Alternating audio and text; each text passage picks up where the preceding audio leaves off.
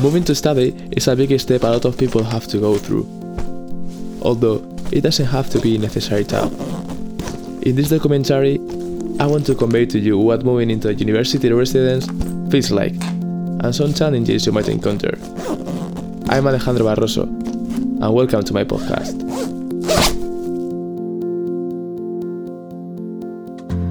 I have interviewed a few new students in Orwell Terrace who will tell us about their own experience in order to throw some light on the subject.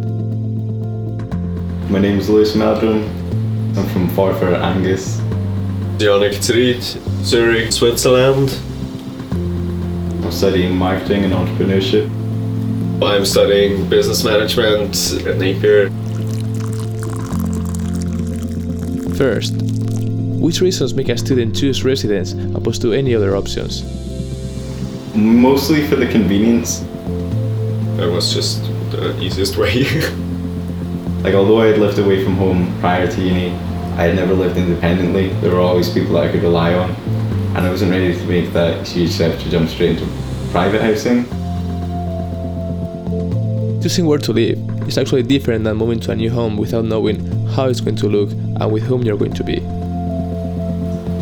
I thought it would be much messier. A lot of party and alcohol, I absolutely expected that. I mean, Orwell, because it's a newer building, it's much nicer looking. It feels more like a holiday type, vacation destination rather than halls of residence. I mean, during weekdays it's okay, it's quiet, but on the weekends sometimes, yeah, it is more or less like that. Although, it takes a lot of courage to move away for the first time. Imagine for a second being with all your luggage in front of a door, not sure what to expect, just hoping that behind it lies the people and flat who for the next year will make you call it home. Blew my mind. Before I came here, I was kind of really anxious about coming. I didn't sleep the night before because I was just so worried about it. Just such a big change, and as soon as I got here, all of my anxieties just totally went away. It was just, I was really impressed by it all. It kind of overwhelmed me to begin with, especially being in Edinburgh. I thought that was very cool. So it happens, and you're suddenly surrounded by a completely different background. Very good. I mean, my room isn't that big. It's not as big as my room in Switzerland was, but I didn't expect the social to be as good as it is. It has everything you need, and the living room and the kitchen is okay. It's modern, everything works. I didn't expect to meet as many people, to make as many friends as I have. It's just this really hot girl, is that?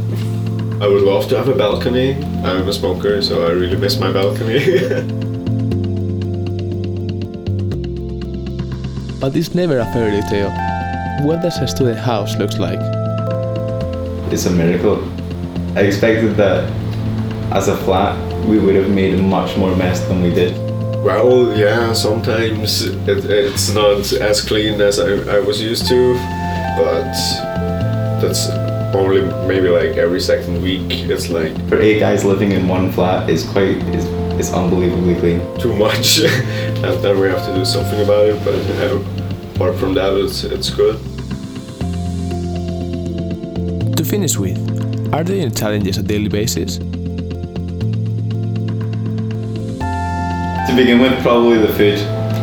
I'm really struggling with cooking and with remembering to eat. So I'm really struggling to remember, hey, I need to eat at this interval. It just totally slips my mind, and sometimes I'll just forget for the entire day, and I'll go to sleep and I'll think, I forgot to eat again.